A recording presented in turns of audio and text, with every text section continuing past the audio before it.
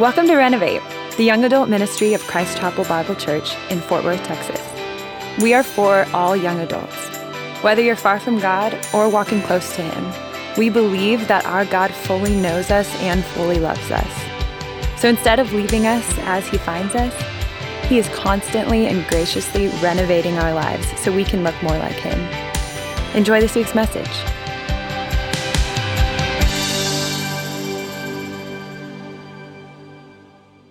I'm really excited about this semester, just being able to get to preach once a month up here and really get to walk through some pretty big topics and questions. And honestly, some of them are going to be pretty controversial and some of them are going to be pretty relevant to us. And specifically this evening, I'll explain the shrubberies I have up here on stage in just a second. But here's the principle that I've really wrestled with for a while in my life, but certainly that we're going to approach tonight. And that's this. It's the concept that we are always being discipled, that we are being influenced and shaped and discipled, and there is an imprint that's being laid on us, whether we know it or not, whether we are actively trying to be discipled or whether we're just passively going through life. Things imprint on us. Let me give you some examples. My sons, I got two boys, Charlie and Miles. Charlie's about to turn 8 and Miles just turned 5. Whatever they're into at that time, they act like, right? They're at this age where that concept is very obvious. There's a season where they're really into dinosaurs.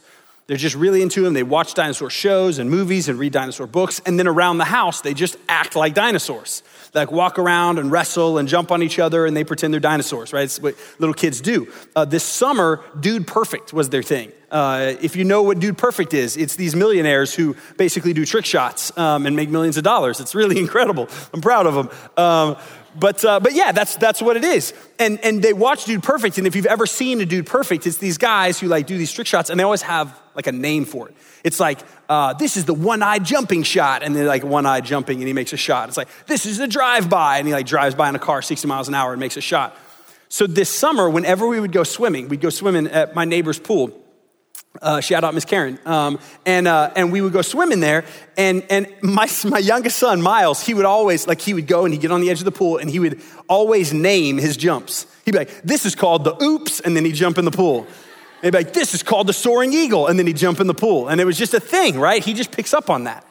I don't think we grow out of that, right? I think it matures and looks a little differently, but I think we are just imprinted by the world. When I'm driving into work, if I am listening to Will Reagan and the United Pursuit, right, which is a worship group guy, right, I drive to work, and if I'm listening to Will Reagan, I get to work, and I'm a little moody, but I'm also like real worshipful and teary-eyed. And I'm just like hugging everybody on my staff and praise God for this coffee and praise God for the air conditioning, right? It just starts to imprint. If I listen to Kanye on the way to work, right, then I'm real moody, right, but I'm also kind of hardcore, right, and bossy, right, and that's weird. If I listen to Olivia Rodrigo, then I'm real moody and I just hate boys when I get to work. And the moody thing might just be me. Like that just might be a common pattern with just who I am. So I'm gonna check into that. Romans 12:2, Paul says this, and this is really sweet verse, and I think it really encapsulates this idea of the way that we're imprinted, whether we know it or not. He gives a command to the church and he says, do not be conformed to this world, but be transformed by the renewal of your mind, that by testing you may discern what is the will of God. And so there's this idea that right off the bat in chapter 12 of Romans, Paul says, hey, don't be conformed to this world. There's another Bible translation that actually phrases it, do not be conformed to the patterns of this world. And I really love that. I love this idea. I see this idea, this concept, this truth all throughout our lives. We are being shaped by our world. We are being shaped. We're being conformed. There's this imprint. And so what we're going to look at tonight is we're going to look at how we are discipled and how we are taught who we are. How the world teaches us this is who we are at our core. This is who we are inside and out. There is a discipleship model. There's a couple of discipleship models that our world will offer us. A couple of different propositions that they're going to say, this is who you are. And so we're going to look at what the world would disciple us of who we are and what our Creator would disciple us to say, here's who you are. There's a lot of lies in that, just in how the world would define us, right? And I think we're an intuitive bunch of people that would all agree, man, we are swimming in an ocean of peer pressure, of advertising. We're drowning in a world, especially as young adults, that is constantly influencing who we should be and telling us that we're not enough, right? Telling us that we're not pretty enough, or we're not skinny enough, or we're not successful enough, or wealthy enough, we're not popular enough, we haven't achieved enough. All of these things that the world would then say, okay, you aren't these things, you need to become these things, and they try to define our identity, and that's huge. I think even the idea as a young adult, I think so often if you're college age, it's, man, you're not really an adult until you graduate college, right? There's this kind of almost parentheses that the world puts around your life of like, okay, well, you're a college student, but then once you graduate college, then you really begin adulting at that point. And it's this kind of lie that the world would put around you. And then even in post-college, it says, well, you're not really an adult until you buy your first house. Right? And then it's, well, you're not really there. You're not really enough until you get a wife or you get a husband. You're incomplete. You're broken until you are able to have that piece come and complete you. And that narrative and those suggestions keep coming and keep coming and keep coming and attempt to define us. And so what I want to do is I want to talk about kind of these two broad categories that the world would offer. And so I'm gonna slide over to this shrubbery here first, because this really is going to symbolize really position one. There are these two categories, and position one is this. Position one is that you are inherently broken. This is what the world would say. You are inherently broken and need to look to the world or to outside circumstances to fix you up. So if we can look at this tree here, right, and zoom back and get this tree in the shot, there we go. This is not a healthy tree, right? In fact, this is actually a dead tree. And you might not be able to see this, but this shrub is very dead. It died in the ice apocalypse and has been outside my house for a while, and it's just been dead. It's been very dead. My wife has asked me to get rid of it multiple times, but it's gonna represent something, because what I did today was I sprayed it with green spray paint. So some of you look at this and you're like, I see green on that. That was green spray paint that I got, and I sprayed this with green spray paint. In fact, let me turn it. I only did one side of it. That is a very dead shrub. And what the world will say to us, and in one position and one proposition, is this idea that you are not enough, right? You are broken. There is something wrong with you. There is something missing. There is an emptiness there. There's a piece missing. You're broken. You're dead. And what you need is outside cosmetics to be right? So inwardly, you are not enough. But the application the world would preach at you is to say, modify your behavior, get the right things, follow the checklist. Here's the checklist, follow these things. And in doing those, you're getting to spray paint your brokenness to where then you have this perception of, okay, I think I'm enough now. I think I've achieved it. That is the world's application. Modify so that you can. Improvement, right? Even this idea of fixing our inherent brokenness, that's going to come from your works. That's going to come from whatever list it is that you follow, whether that is very conscious or very subconscious in your life, whether that is more driven by success, whether that's more driven by romance, whether that's more driven by whatever that looks like, whether that's more driven by relational status. The world is going to offer those things on the outside. And it's dangerous and it's damaging. And the reality is this is broken. It's missing, and it's just being propped up. That process in our life. And let me be real transparent. I struggle with this. I struggle with this a ton. And I'll explain specifically how here in a second. But this is a category that I think is really important for us to understand, that this is not just about salvation, right? Being saved as a Christian. That, oh man, I'm not saved. No, this is something, both of these propositions and positions, man, they're for all of us. I'm going to assume that a lot of you in this room are Christians. You've put your faith in Christ, and so we would theologically believe, man, you are saved. I am assured of my salvation. I'm confident that I am saved. And yet, this is still very much a concept and a camp that I find myself in all the time.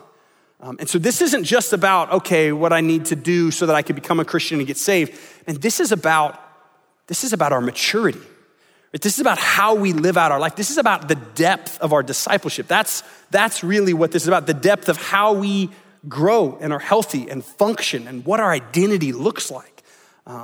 And so this is massively relevant to anyone in this room or anyone who's watching who's a Christian. But also, I'm making the assumption, and I think very honestly, that there are people here who are watching and who are in this room who aren't Christians, right? And I think, and I love that you're here, and I love that you're watching, and you are in the right place. And this is, I don't think, a coincidence that you're here tonight, because I specifically love that you're here, and I love that you're watching or hearing this message, because I think there's probably a very thoughtful reason of why you have yet to say, okay, I'm full sinned into the Christian thing.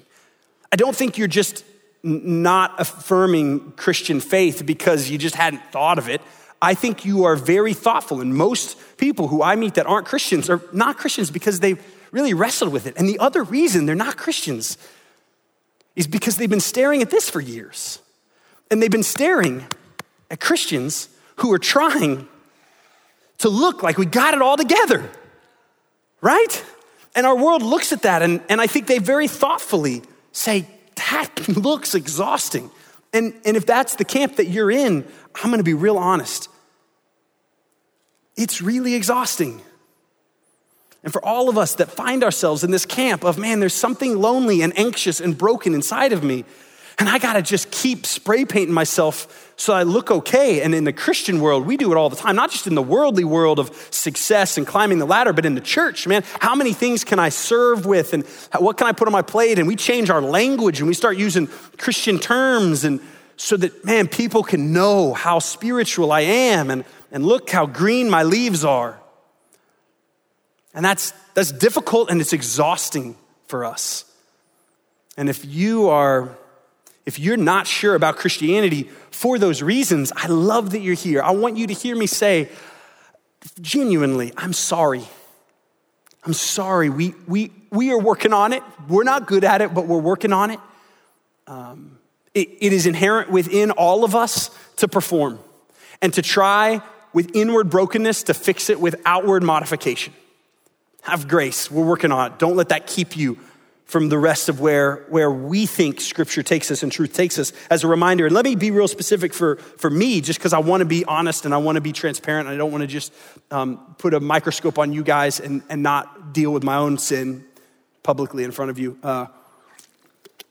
I do this a ton, and I know this is unique because I'm a pastor. And so I'm a vocational pastor and minister. And yet I relate to this so much because so often I think, man, I gotta look like a pastor. Am I really enough?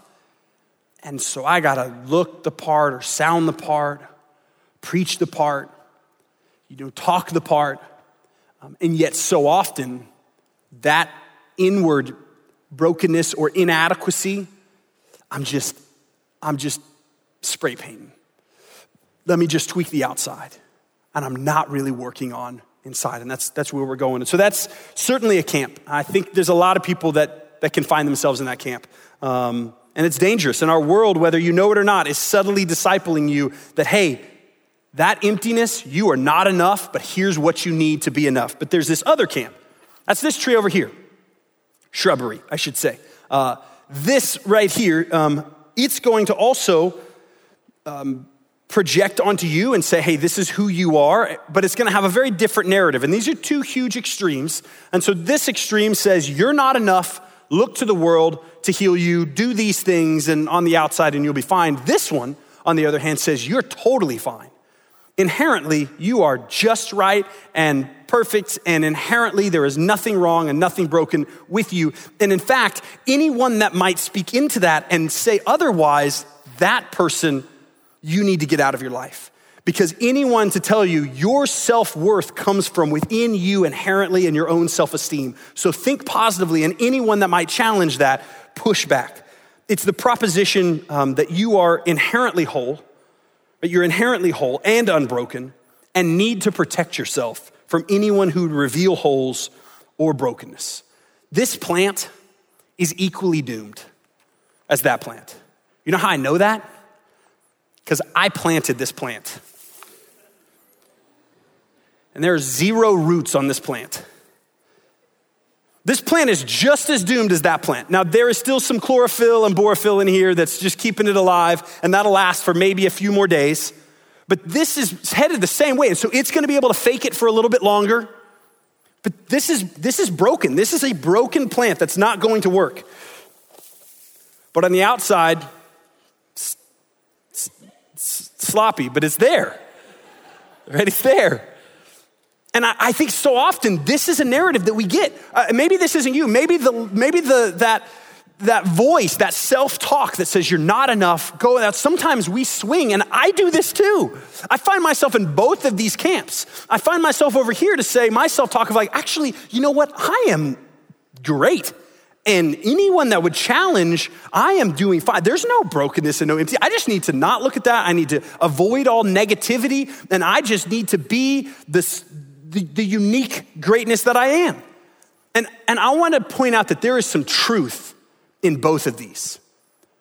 But I think the disciple proposition is a lie. That's really dangerous. And so here we have this idea of, okay, well, the world's application is just look inward.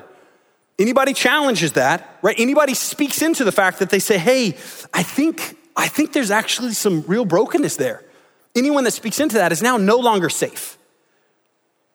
Anyone that's gonna challenge that and speak into brokenness, that's not a safe person. They're not affirming what you want them to say. They're not affirming what I want them to say. We do this all the time.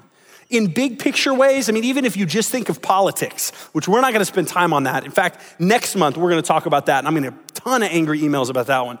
But we do it in big picture, societal ways, where it's like, this is my camp, and anyone that would have a different opinion or challenge my perspective, which has become my identity, then you're out of here. But we do it, and most importantly for tonight, we do it in these individual ways. Don't challenge me. Don't speak that. No, I'm fine. I am fully adequate just in and who I am in my own strength.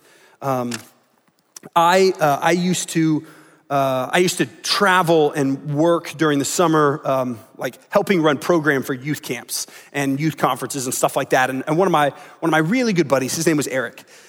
And this was early on. This was like, I was in my early 20s, and we would get together and we'd have to like run through and do some work to like prep the programs that we would do. And then we'd get to fly around the country and hang out and have a lot of fun. And he was a really good friend. Probably wasn't my best friend at the time, although later probably became that, but just a really good friend. And I remember specifically this time when I was supposed to meet him. He was in Fort Worth at the time. I was living in Dallas. And we were like meeting in Irving at this church to kind of work through some stuff. And so I was driving from Dallas to Irving, and no joke, I was running about 30 minutes late, right? And so I was running about 30 minutes late, and he had called me and texted me, and I was like, oh yeah, sorry man, I'm on my way now. And so I got there about 30 minutes late. And he was pretty visibly upset because he had literally been there for at least 30 minutes kind of waiting on me, and he had driven there to do the work too, and we were supposed to be partners, and he was late. And I remember him saying, hey man, like, and that was a pattern in my life, right? I would just kind of habitually show up late places and be like, oh, there's Ben showing up late, that guy. And that was just kind of a part of my personality almost. That's kind of what I chalked it up to. And I remember him, we were pretty close. We traveled a ton together, and he was like, hey man, I think there's some real selfishness at the root of the fact that you're always late. Because I would be like, oh yeah, I got busy and it was crazy. And I'd always kind of chalk it up to personality or busyness. And he was like, man, I really think it's pretty selfish, like how late you are.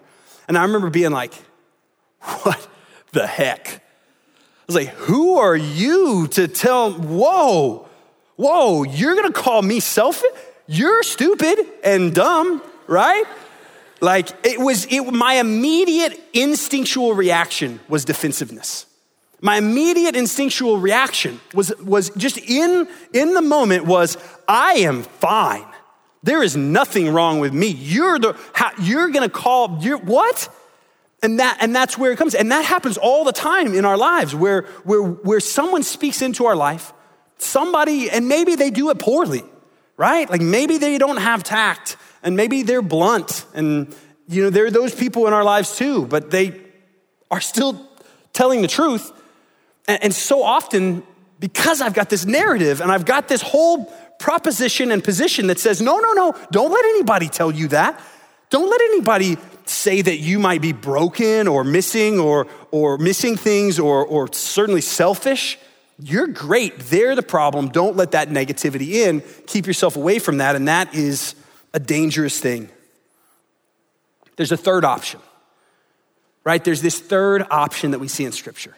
This concept of brokenness that we need the outside world to fix on the outside, or this lie that, okay, we're not broken, we're just fine. Let's keep any outside suggestions away. Here's the third option, Ephesians 2. Ephesians 2 is this beautiful passage, verses 1 through 9, that really show that there is honestly, folks, there is truth over here in some ways. And there is some truth over there in some ways. And so let's look at that. The first is this idea from Paul. He says in verse 1, "And you were dead in the trespasses and sins in which you once walked, following the course of this world, following the prince of the power of the air, the spirit that is now at work in the sons of disobedience, among whom we all once lived in the passions of our flesh, carrying out the desires of the body and the mind, and were by nature children of wrath like the rest of mankind." Stop right there. So these first three verses, what Scripture tells us is that we weren't just broken. We weren't just missing something, that we were dead. Right, that we wasn't just a brokenness, it was a death that we couldn't fix. Right? A dead person can't fix themselves. That we were completely dead. That reality, we're not enough. That at times I want to avoid feeling that. I want to just self-talk myself back into a good place of I'm enough, no, I'm fine, I'm totally. But here Scripture says, no, you're not enough. Scripture says, no, you were dead. The root of selfishness, right? That's a result of that. Even for those who are in Christ, don't miss this. Don't turn this just into, okay, this is a principle about being in Christ or not. No, even those who are in Christ, we see in Scripture, walk in our old self, still fleshing that out. Even though you might be in Christ and once saved, always saved, we believe that theologically, but we still walk in that deadness. We still put on those old garments tied to this concept and principle of the gospel in Ephesians 2, verses 1 through 3. But then everything changes. We weren't enough, but everything changes. Verses 4 through 9. Verse 4, "But God, being rich in mercy, because of the great love with which he loved us, even when we were dead in our trespasses, made us alive together with Christ. By grace you have been saved, and raised us up with him and seated us with him in the heavenly places in Christ Jesus. He then took us and he made us enough.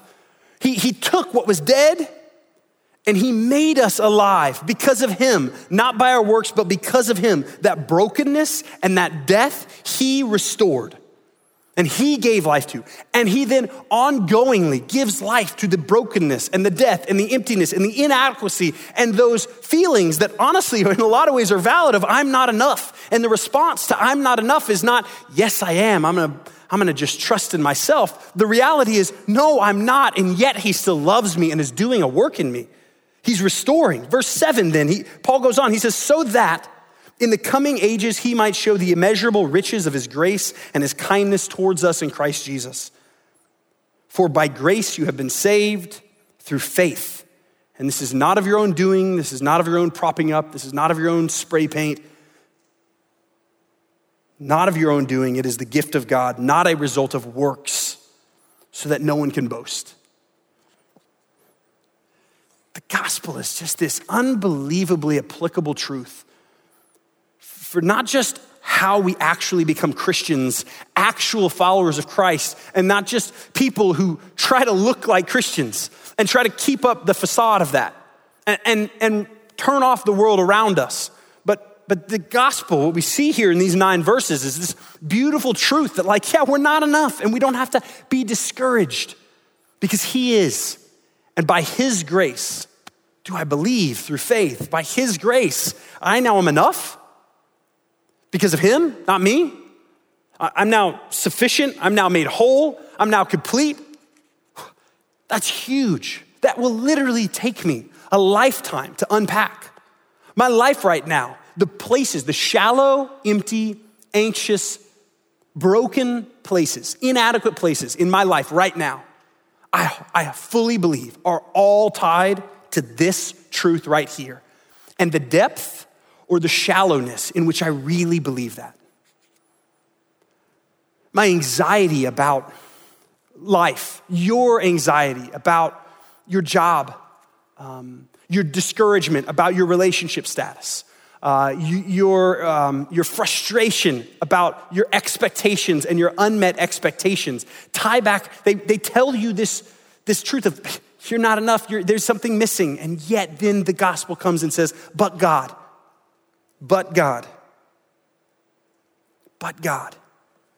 He said, I know you weren't enough.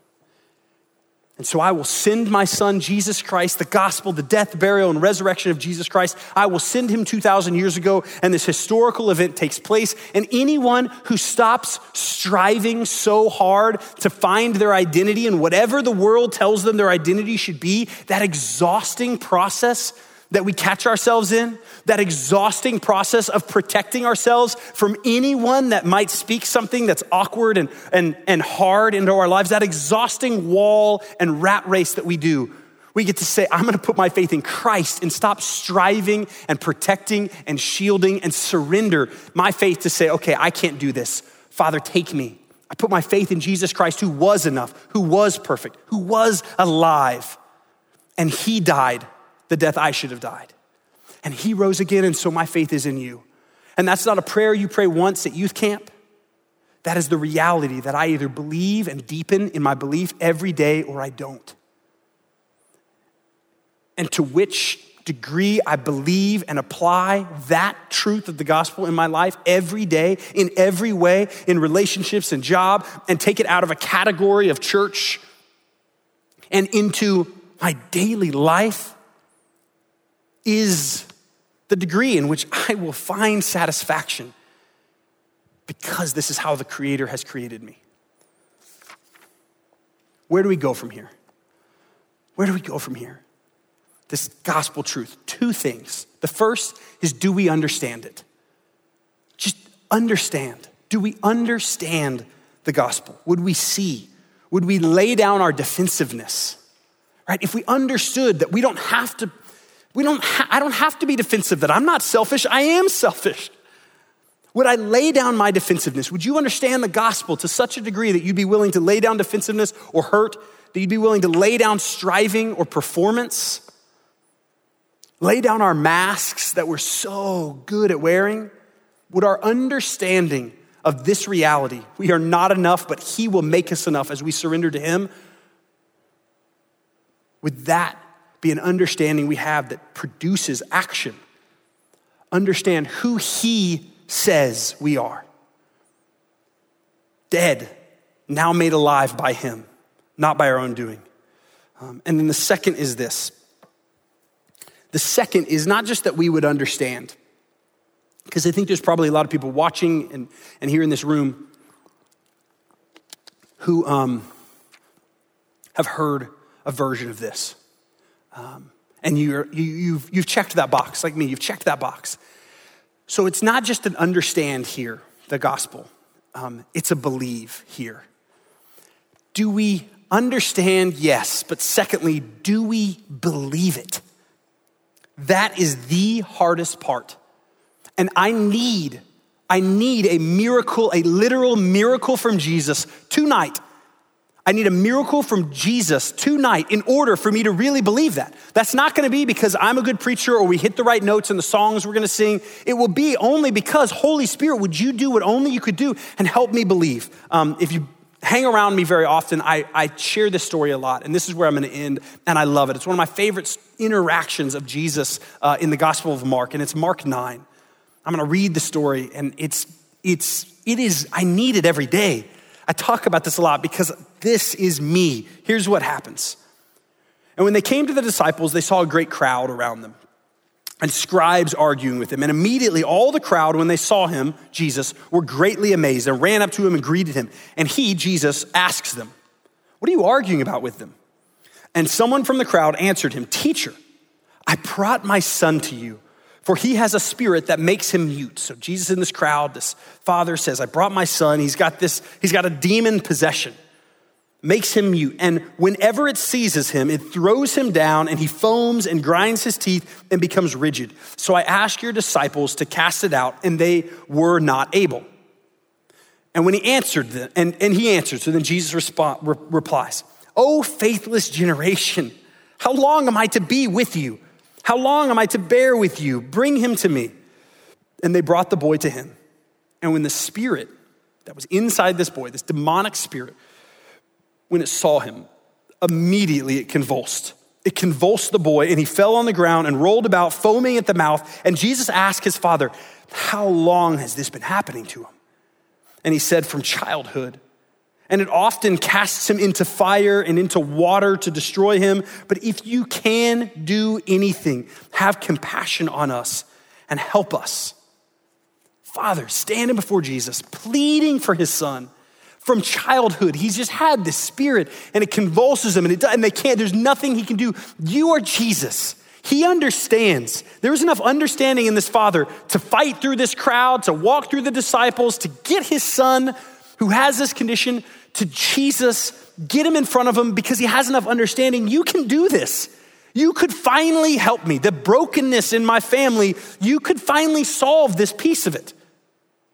And Jesus says to him, "If you can, all things are possible for one who believes." I love this verse. Immediately, the father of the child cried out and said, "I believe, help my unbelief."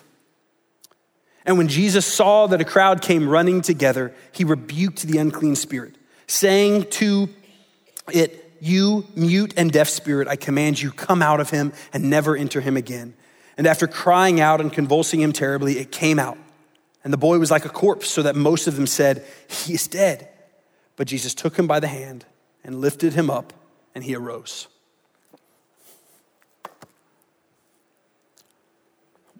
We aren't enough.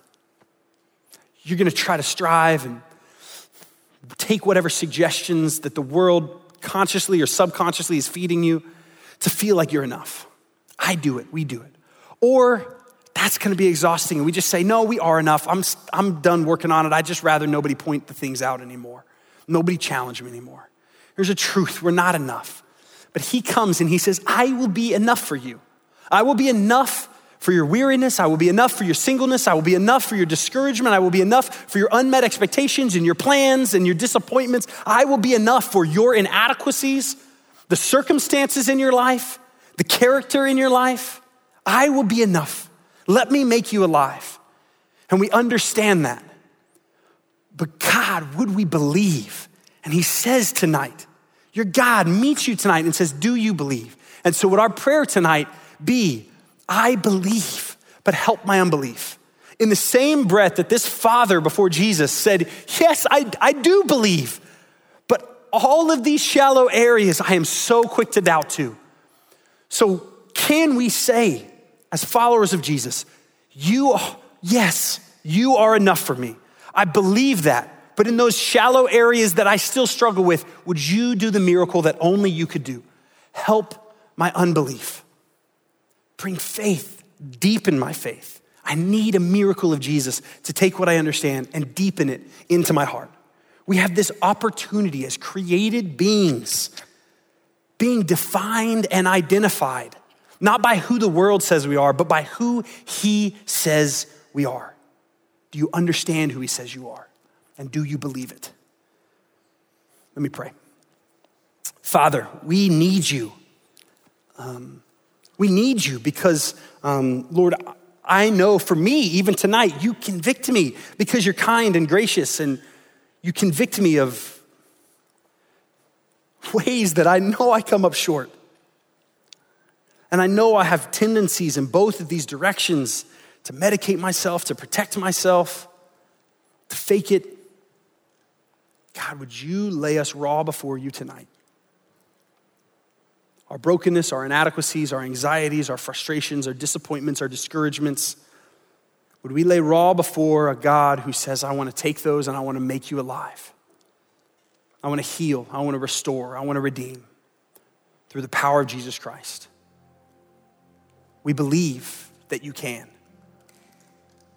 But who you say we are, help the areas we still don't believe that. For your glory, in the name of Jesus, amen.